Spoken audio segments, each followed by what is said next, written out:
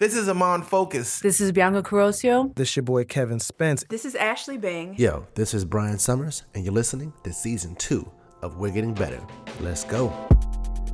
In this episode, we talked to photographer Antwon Maxwell about being a black photographer in Korea, transitioning back to the U.S., learning how to retouch, and not being afraid to ask questions. Stay tuned.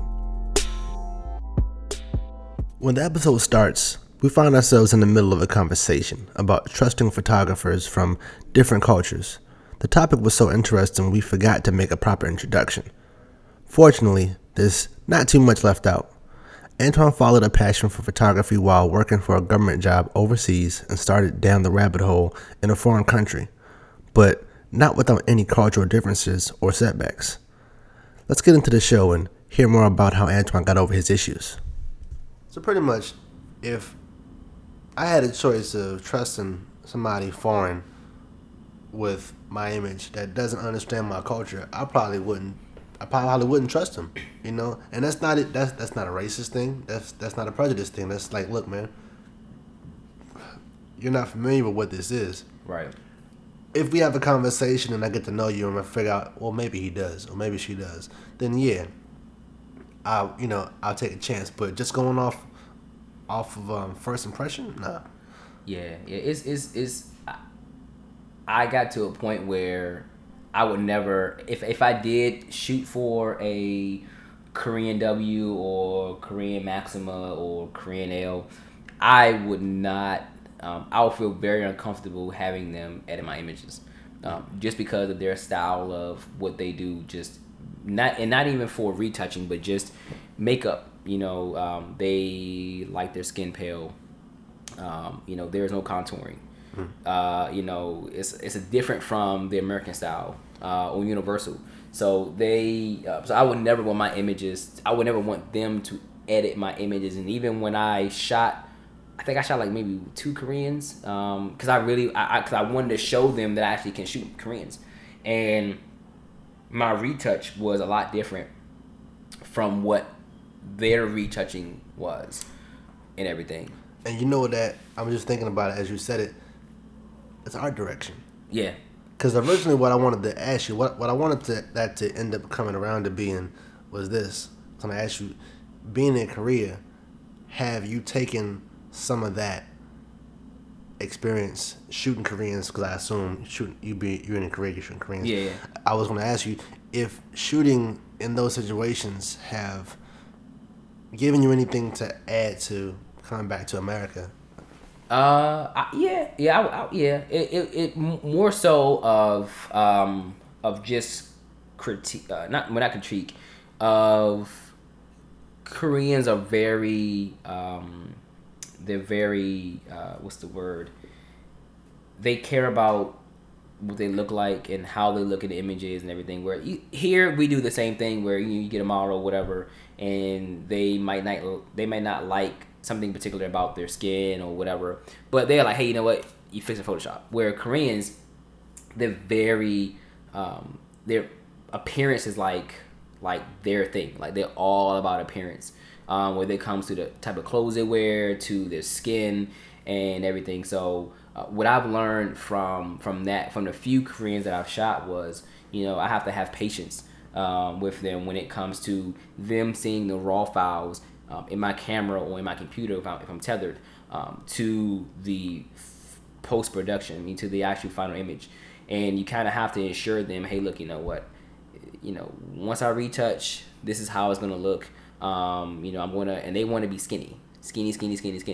So, like if where here, we might, you might get some females or guys where they might have a double chin, or they might have, something when their arm might be a little bit bigger. They want to be skinny. So I have to know, okay, when I go into this shoot, I have to kind of talk to them before we even shoot, to kind of like, one thing I learned from a photographer, they said that, we're not just photographers, we are psychiatrists, we are, we have to basically warm them up and make them feel good and kind of coach them and talk to them before we even shoot. I used to tell a friend of mine that as a photographer, you're a surgeon. Yeah. Yeah. Like this surgery is, I mean, it's permanent on the photo, kind of, but you're a plastic surgeon when it comes to this photo. A little bit of clone stamping is your Botox. Yeah. You know. Yep. Liquefy is kind of tuck, nip and tuck. Get you a Brazilian butt lift. Yeah. So it's definitely one of them things by being in. Can I say so? Being in Korea, my clientels, I didn't have a lot of Korean clientels because they saw my style of shooting and they wasn't used to it because they're used to shooting with other Koreans and they like their cutesy, props, and they like their blown out skin and their, cutesy props and everything, and they want to, do the peace sign and everything on their face. And my style of shooting wasn't like that. I'm like beauty, high fashion, serious look, give me some weird angles that's gonna look high fashion. And they weren't used to that. So art direction. Yeah. You're in the middle of, art direction ideal A, shooting for ideal B. Right. And it's only B because you're not in the dominant area. Like, let somebody that shoots Korean style come to America. Granted, they probably will flourish because it's the melting pot. But yeah, like the bottom line is you're shooting something that is tight in a different market. Right. So coming back to America, did things start booming for you? Oh yeah. As soon as I came back to the U.S., I already built up a clientele. I mean, I already built up an audience while I was in Korea. So I had my YouTube channel, where I was basically teaching retouching and that and I had a big audience in the U.S. I think a year out before I even left Korea, I was already hitting up people that was here in the U.S. for doing shoots. So I was already marketing myself because I'm like, I cannot wait to get back to the U.S. because the market here for photography was bigger, even though it's a bigger country, but I was able to hit people up that was in the DC area. So when I came back here, I think I was here maybe 3 weeks before I had my first shoot within like 2 weeks of being back here, and I hit up a model agency and wanted to do a test shoot with some of their models, and I did a shoot. I think I had already had a membership with a studio before I even got back. So I was prepared. Again, I'm a perfectionist. So, and because this is something that I really enjoy doing and I have a passion for it, I didn't want to waste any time. I'm like, as soon as I hit the ground running, like I literally wanted to do a shoot as soon as I landed in DCA, in Reagan National. I'm like, I want to shoot. I'm back in the city. I think it was December, but it was still kind of, the weather was weird. It was weird, it was really weird coming back to 75-degree weather in December. Right. That is crazy. Yeah. So I'm like, all I want, and it was nice blue sky, clouds in Korea. Everything is overcast. Everything is overcast. It's very muggy. You can get some really good shots, but I was looking for those really vibrant, bright colors. And so I'm like, man, I want to shoot. Like, the first thing I want to do is get my camera. My camera stays on Pelican. That goes with me everywhere I go on a plane. It doesn't check it because I don't trust them losing my stuff. So yeah, I wouldn't trust them either in my life. Yeah, so I definitely wanted to shoot as soon as I got off the plane.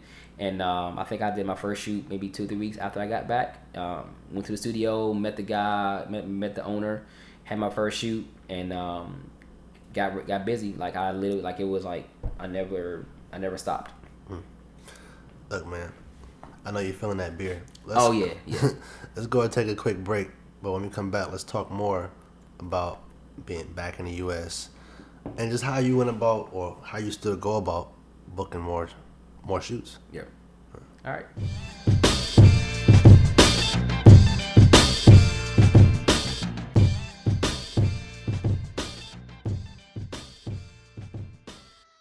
This week's photographer spotlight is on James Vanderzee, Harlem-based but world-renowned, Born June 29th, 1886 in Lenox, Massachusetts, Vanderzee would develop a passion for photography as a teenager, taking pictures for his high school. Vanderzee moved to Harlem in 1906 with his brother Walter and worked jobs as a waiter and elevator operator.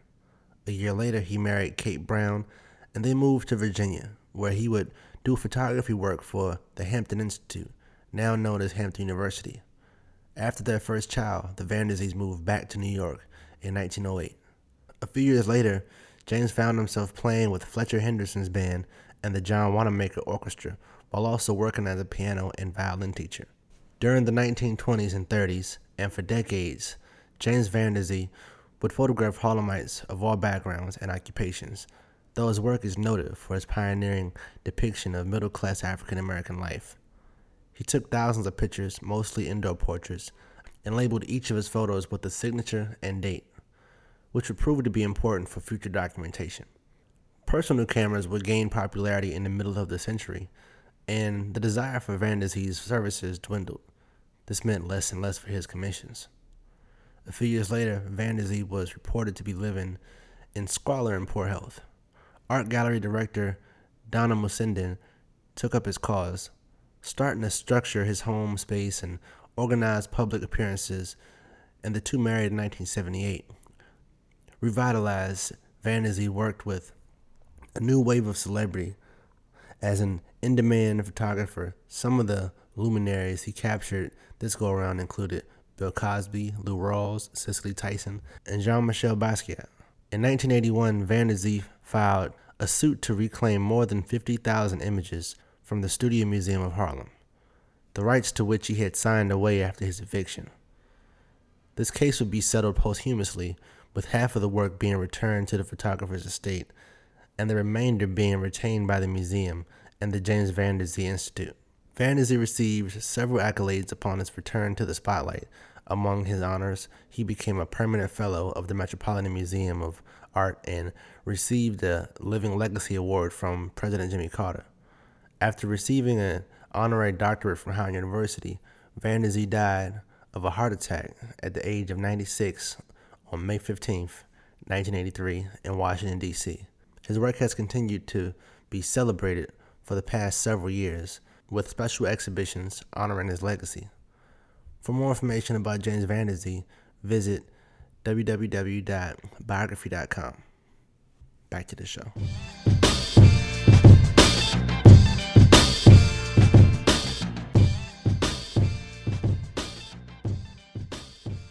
So we're back, and you're back in the United States. Yep. You went to Korea for a little bit, honed your skills, got a mentorship from James. I'm pretty sure you still communicated with him at this time, but you're also back in the U.S. Yep, I'm back. So what's shooting like now versus how it was then? So now it's actually it's on a different level. Now before I was in Korea, I was shooting Russian models or different nationalities of models. Now, in here, I'm still doing the same thing, but the level of quality of models is different. Not to cut you off, but I also imagine your portfolio is diverse. Yeah, my portfolio is very diverse. I got everything from Russian models, Korean models, your black models, your white models, or I won't say models. I'll say subjects because a lot of my portfolio basically is from individuals that I seeked out and say, hey, you know what, you want to do a shoot, and then they would be like, okay, we'll do a shoot, whatever that I thought were not so much attractive, but that I saw something in them that interesting about them, whether it was their eyes or their bone structure or whatever. So. But now shooting here, it's a lot different. So my portfolio, it's on another level because I'm shooting more models. Recently, my wife and I went to South Beach to do. We went there for her birthday, and everywhere I go, I try to throw in a shoot. No matter where I go, I try to throw in a shoot. I don't know if it's selfish or if it's the entrepreneur in me that basically like, look, I have an opportunity, so I'm not gonna pass up on this. I'm gonna shoot. So we went to South Beach for her birthday, and before we went, I researched some agencies in DC. In South Beach, and wanted to do some test shoot with some of the new faces. Again, goes back to the whole thing of blue sky, ocean, blue water, sand. They don't have that in Korea. So I reached out to them and got a lot of feedback on it, and was able to shoot some of their models down there. And so to be able to add that to my portfolio, it was really good, because I couldn't get that while I was in Korea. Real quick, can you explain to the listeners what exactly a test shoot is? So a test shoot is basically you don't get paid. Okay. Pretty much in a nutshell. It's a mutual agreement between you and the client, whether the client is a model or the client is an agency, or whatever it is, that basically this is pro bono. A lot of, and I think sometimes some of the models don't even know what test shoot means, because they're like, oh, well, they say, well, can you edit 20 images, and I'm like, no, you get what I give you, because it's more, and that's how I feel like it's, you get what I give you is more of a test shoot. If I give you one image, then that's pretty much what you get. So I have some models that'd be like, well, I want 15 images for my portfolio. I'm like, why do you need 15 images? Like, you just need maybe 2-3 good shots, that we selectively put together, because I'm really nice with it. I think I'm a really nice photographer.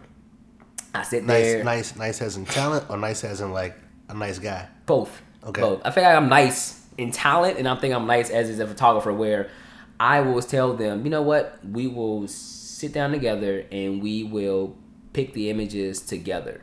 You give me your 30, I'll give you my 30, and then we'll come together, and then we'll try to get it down to about 4 or 5 images, and then you'll get those retouches. I know some photographers that are like, look, you get what I give you. And I want to be fair to the models when I do a test shoot, because they are taking time out of their day to actually shoot with me. And so I want to give them the respect and basically give them, I want them to be happy at the end of the day. Because in the end of the day, I want to be able to shoot with them again in the future. And so they can spread the word and on social media and everything else. So I don't want to be a dick. And can I say dick on your show? Yeah, you can say whatever you want on the show. Okay. This show got an E on it for got explicit. An E, explicit. So I don't want to be a dick to the model, you know what I'm saying, and have them not like me because I didn't give them an extra few images. So I'm a little bit lenient when I do it. And so definitely, I kind of don't do test shoots that much anymore unless I feel like it's going to enhance my portfolio. Mm-hmm. Like I recently did a shoot with Ashley Molina. I didn't say her last name. She was on Top Model. I think she was like in the top 9 back in New York. We shot at Central Park, and I reached out to her because I really wanted to kind of with this kind of business, it's always progression, and I didn't want to get stale with shooting a model or a regular model or shooting a regular person. I wanted to kind of go and enhance my portfolio. So I reached out to her, and she agreed. She loved my work, and we met up in New York and did a shoot. Had a stylist, makeup artist, a whole nine. This is actually like my second, third time actually working with an entire crew, which I couldn't get that in Korea. In Korea, makeup artists are a little bit harder to find because they only have like one palette of skin, like one palette of makeup, because they want to be like white. Yeah, pretty much they want to be white. They want to be white, and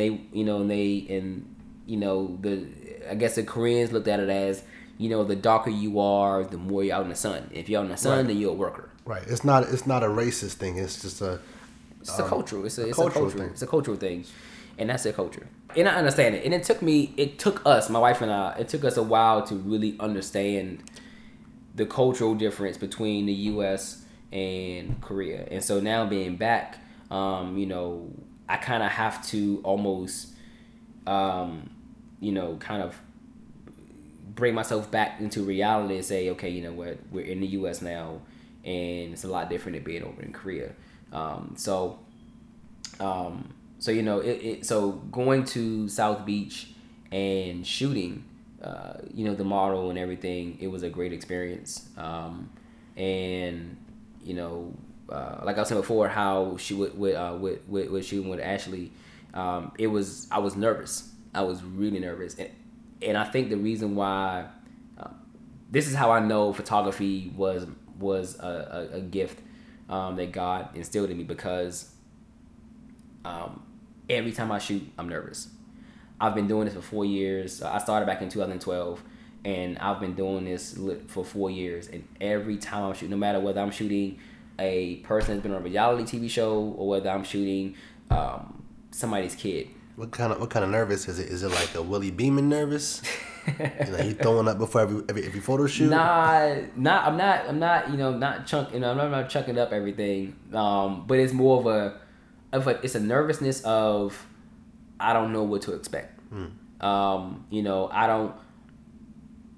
I feel like I'm pretty dope with lighting. People are always amazed by the fact of how I get the images I get with one light. I'm a one light wonder. I can do a lot of magic with one light. And a lot of photographers that I mentor now, which is crazy to say, because just 4 years ago somebody was mentoring me. Mm-hmm. So to be able to, the people that I mentor now, they're so amazed at how I light and what I do and how I do it.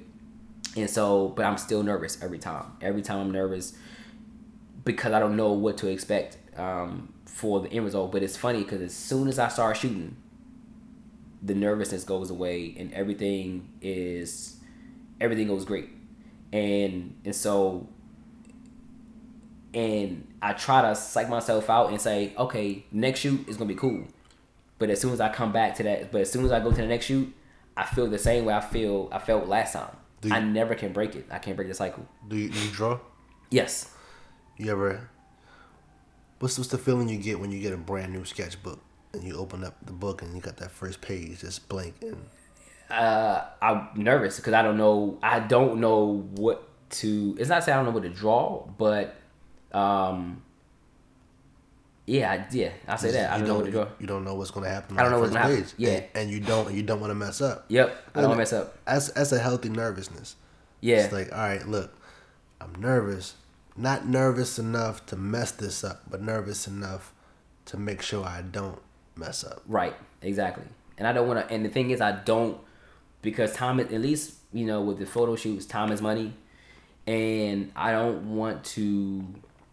I don't want to mess up and waste people's time, and I want to make sure that the client gets what they see on my site, or what they see on Instagram, or what they see on Facebook. And sometimes it's funny because I get people from Instagram that will DM me and say, your work is so dope. I love how you shoot. I get people from YouTube that see my YouTube videos from retouching, and they say, man, I wish I can retouch like you someday. And I'm humble because I never expected people to, for one, I got almost 4,000 subscribers on YouTube, where literally last year to this month, I think, I only had 2 subscribers. My other page, my other Gmail account, and my wife. And now you and your wife, me and my wife, and subscribe to your page. And now I have 3,998 new people that subscribe to me, that comment on my stuff, that follow me. So I'm very humble for the people that follow me on Instagram and YouTube, and people that follow me on Facebook, and and the people that I mentor. And I'm always nervous because I don't know what to expect. But as soon as I start shooting and I see that first image, everything goes away, and I know exactly. It's like I go out of my body and then I come back. and I know where to go, how to shoot, what I want to do, and then in the end result, the client loved the photos. I get people that say, man, how much he cost? Oh, 300, 400? Man, that's a lot of money. I went over to so-and-so and JoJo Photography, and I paid $50 for all the images. And that's why I look like that. And I'm like, well, you get what you pay for it. Exactly. And so what ended up happening is when we finished shooting, they like, you know what? They tell me, you worth every penny. And, that's a good feeling to have, that they posted photos and they tell their peoples and everything. And so, so being back in the U.S., it definitely has, definitely skyrocketed with my photography. And I'm only going to get better from here. My platform was Korea, and coming back here is another stepping stone, and I can only get better, from here. So, next question I would like to ask is just pretty much, how do you go about getting work? I mean, right now I brought over 2 samples of portfolios from photographers. It's 11 by 14 oversized prints. About 16 pages average. Of this photographer's work that they send to different art directors and whatnot. But personally, like, how do you go about? So I mean, my method is, I'm not afraid to ask. I don't care who you are. I don't care if you got 2.5 million followers on Instagram. I don't care if you got 200. If I feel like I can shoot you, then I'm gonna hit you up. And so, I'm pretty big on Instagram. I'll DM somebody in a heartbeat. I have no problem with DMing anybody. You have like a script that you have prepared that you send them? Nah, I don't have a script because everybody's unique. Or depending on depending on the individual. I have a basic line. Hey, what's up? My name is Antwon Maxwell. I'm a beauty and fashion photographer. Located in Washington D.C. I love your work. I love your work or your modeling, or I followed you for a while. Seen a couple of your movies. I would love to do a test shoot with you one day, or what have you. Most of the time, if I say test shoots, it's usually with a high-end model or an actor or actress or whatever. But I would say, hey, I would love to shoot with you sometime. Check out my work. Let me know what you think, and look forward to hearing from you. At that point, the ball is in their court. If they don't respond, then that doesn't stop me from messaging the next person. Because I feel like if I message 10 people, I'm going to get at least... if I get one, I'm good. I've accomplished what I wanted to do in the method. My method was to get one person. If I get one, I tell my wife this all the time. If I send out 20 to get one. If I get one, I've done my job. My goal, every year I set a goal. And I don't do New Year resolutions, but I set goals. I set one goal every year. This year, my goal was last year my goal was to get published in one magazine off the shelf. Well, in the previous year, my goal was to get published in one magazine, whether it was a magazine like About the Shelf, whether it was a magazine like About Offline, whether it was online publication. I just wanted my work to be on somebody else's website other than myself. And so, thanking God, I got published in 7 magazines in 2014. That's awesome. 7 magazines, 14. So that's 7 different magazines, or published multiple times. Well, published multiple times in 3 different magazines. Yeah. So to be published that many times in 1 year, and my goal was only 1, I basically reached 700%. I feel like 700% of that. So next year, so the following year in 15, I'm like, you know what? I don't want to be too cocky and say, all right, well, I'm going to get published in 5 magazines. So that year, I say, you know what? Now I can get published in an online magazine, or I can get published in a magazine About Offline. So this year, I want to get published in a magazine that you can basically buy off the shelf, that somebody can go out, get a tangible copy of it, and have it in hand at that moment. And so I went all year, and I'm pushing real hard, and I didn't get discouraged, but I was like, man, it's at the end of the year, it's December, and again, James Anthony shot for a lot of magazines, and he put me in contact with Control magazine, and talked to the CEO of the company, the editor-in-chief, and he said, send me your work and let me see what you got. So my wife and I, this is before we left Korea. This is my last shoot that I had in Korea. My wife made the clothes for the shoot, the jacket and everything, all the clothes. We shot it, and it came out awesome. And I was able to have the images published. Now, granted, the images were published in February of 16, but he accepted the images in December or November. So I feel like that was my one goal, that one goal that I needed to get published. And so I never stopped. I keep pushing. Even if I didn't get published in that year, I would just roll it over to the next year. And I will look at it as a failure. I will look at it as something, as a pause. They just pause for a year and just carry over, like rollover minutes. Back in the day, rollover for singular. Got rollover goals. I got rollover goals. So this year, my goal was to shoot for an agency. Didn't care what agency it was. I just wanted to shoot for an agency. And I was able to accomplish my goal as soon as I got back. It's because the very first model that I shot worked for an agency, and I was able to shoot the agency, and the agency loved my work. So I'm like, man, I gotta figure out a new goal now.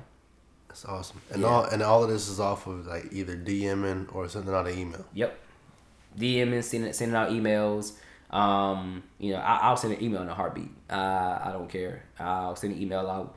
And like I say, whether you respond back or not, if you don't respond back, then I feel like, okay, it's not time yet. I feel like God will allow things to happen in due time. And, and whether it's my time or not for me to shoot with that company or what have you, then it'll happen. I just been blessed enough for me to be able to shoot with the agency locally in DC. And, it was great. And actually I shot 2 of their models from the agency and worked with their makeup artists from the agency. So I'm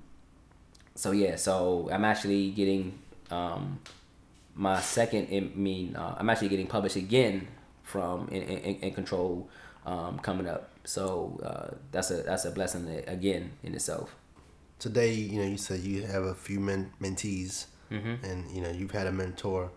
Combined experience, like what's like the best advice that you would give to someone listening right now? I would say the best advice is don't be afraid to reach out, to a fellow photographer that you admire, because you would never know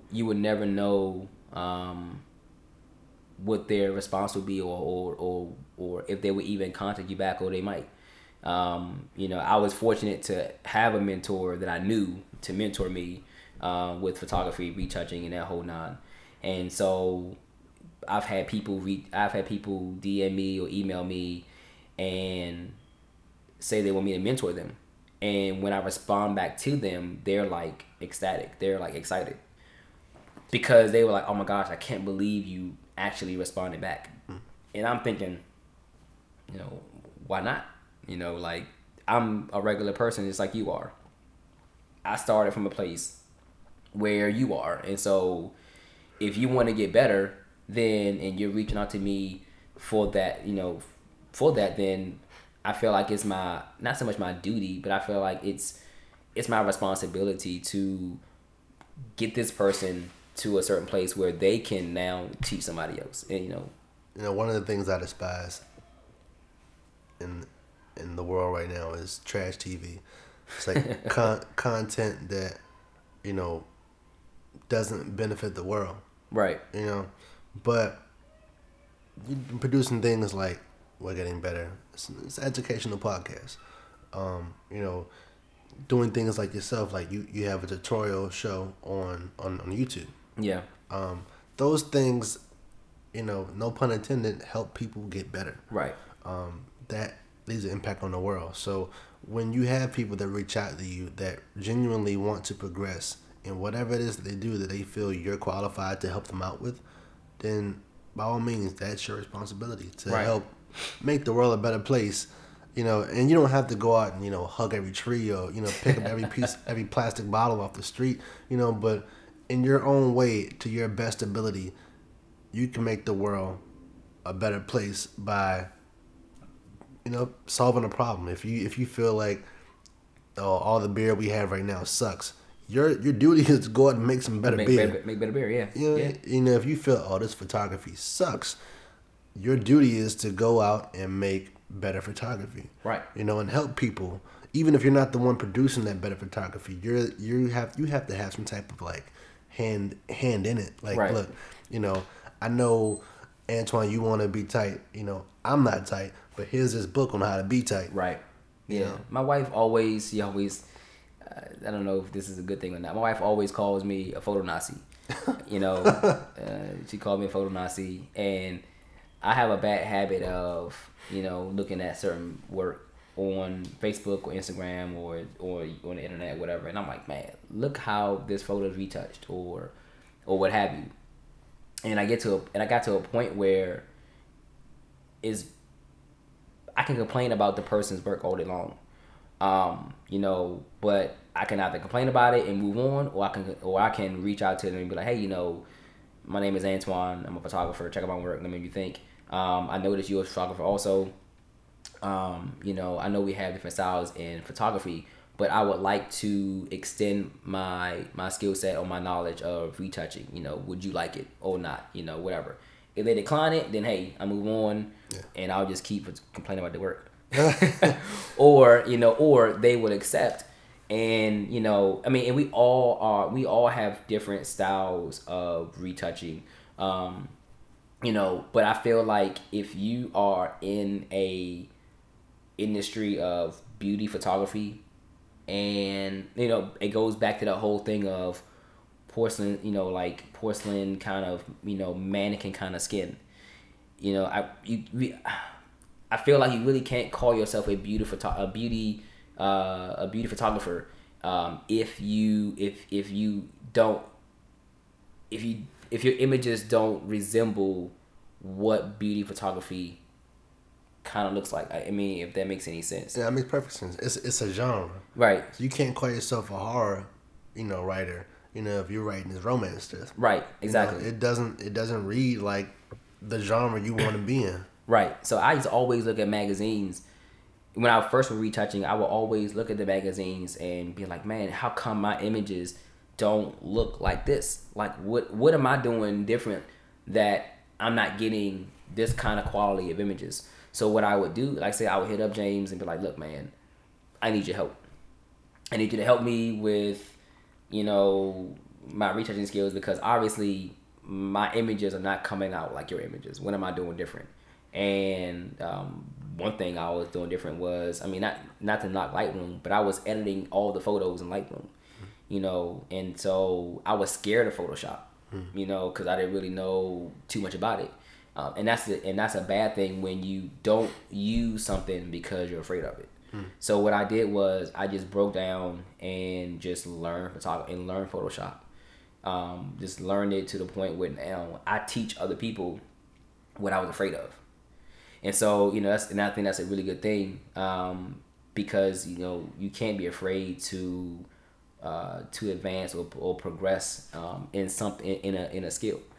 So now, you know, I teach others how to use Photoshop and how to do different things. And when they ask me, well, how do you do this thing? And I tell them, you know what, I don't know, but I don't get afraid and say I don't know and leave me alone about it. I would say, you know what, I don't know, but let me find out how to do it. Yeah. And I go and I research and I find out how to do it, and I come back and teach them, you know, how to do it my way or do it better than the way that I saw it. Yeah, or just break it down to them for, an easier way to understand it, right. Exactly. Yeah. Like you were talking about, delving into something that you were afraid of, like how else would you learn how to swim in the ocean if you don't never jump in the deep end? Yep. Yeah. And it goes back to with my, what I do for my day job, IT. I have a lot of people that, like, I'll give you an example. My wife's, my mother-in-law, she has a she has an iMac that her son, gave, her and her dad, her and her husband, and she also has like an HP computer, something that I think I bought them a couple years ago, and we replaced the iMac with the HP. She's like, give me my old machine back. And I asked her, I'm like, well, why? Why do you want this old machine back? She's like, because I'm used to using it. And I'm like, well, you don't want to learn how to use the iMac? I don't want to learn how to use it. I don't want to learn how to use it. I don't want to learn. And it's kind of like, well, what's different about that computer to the iMac? It's the same, what's different?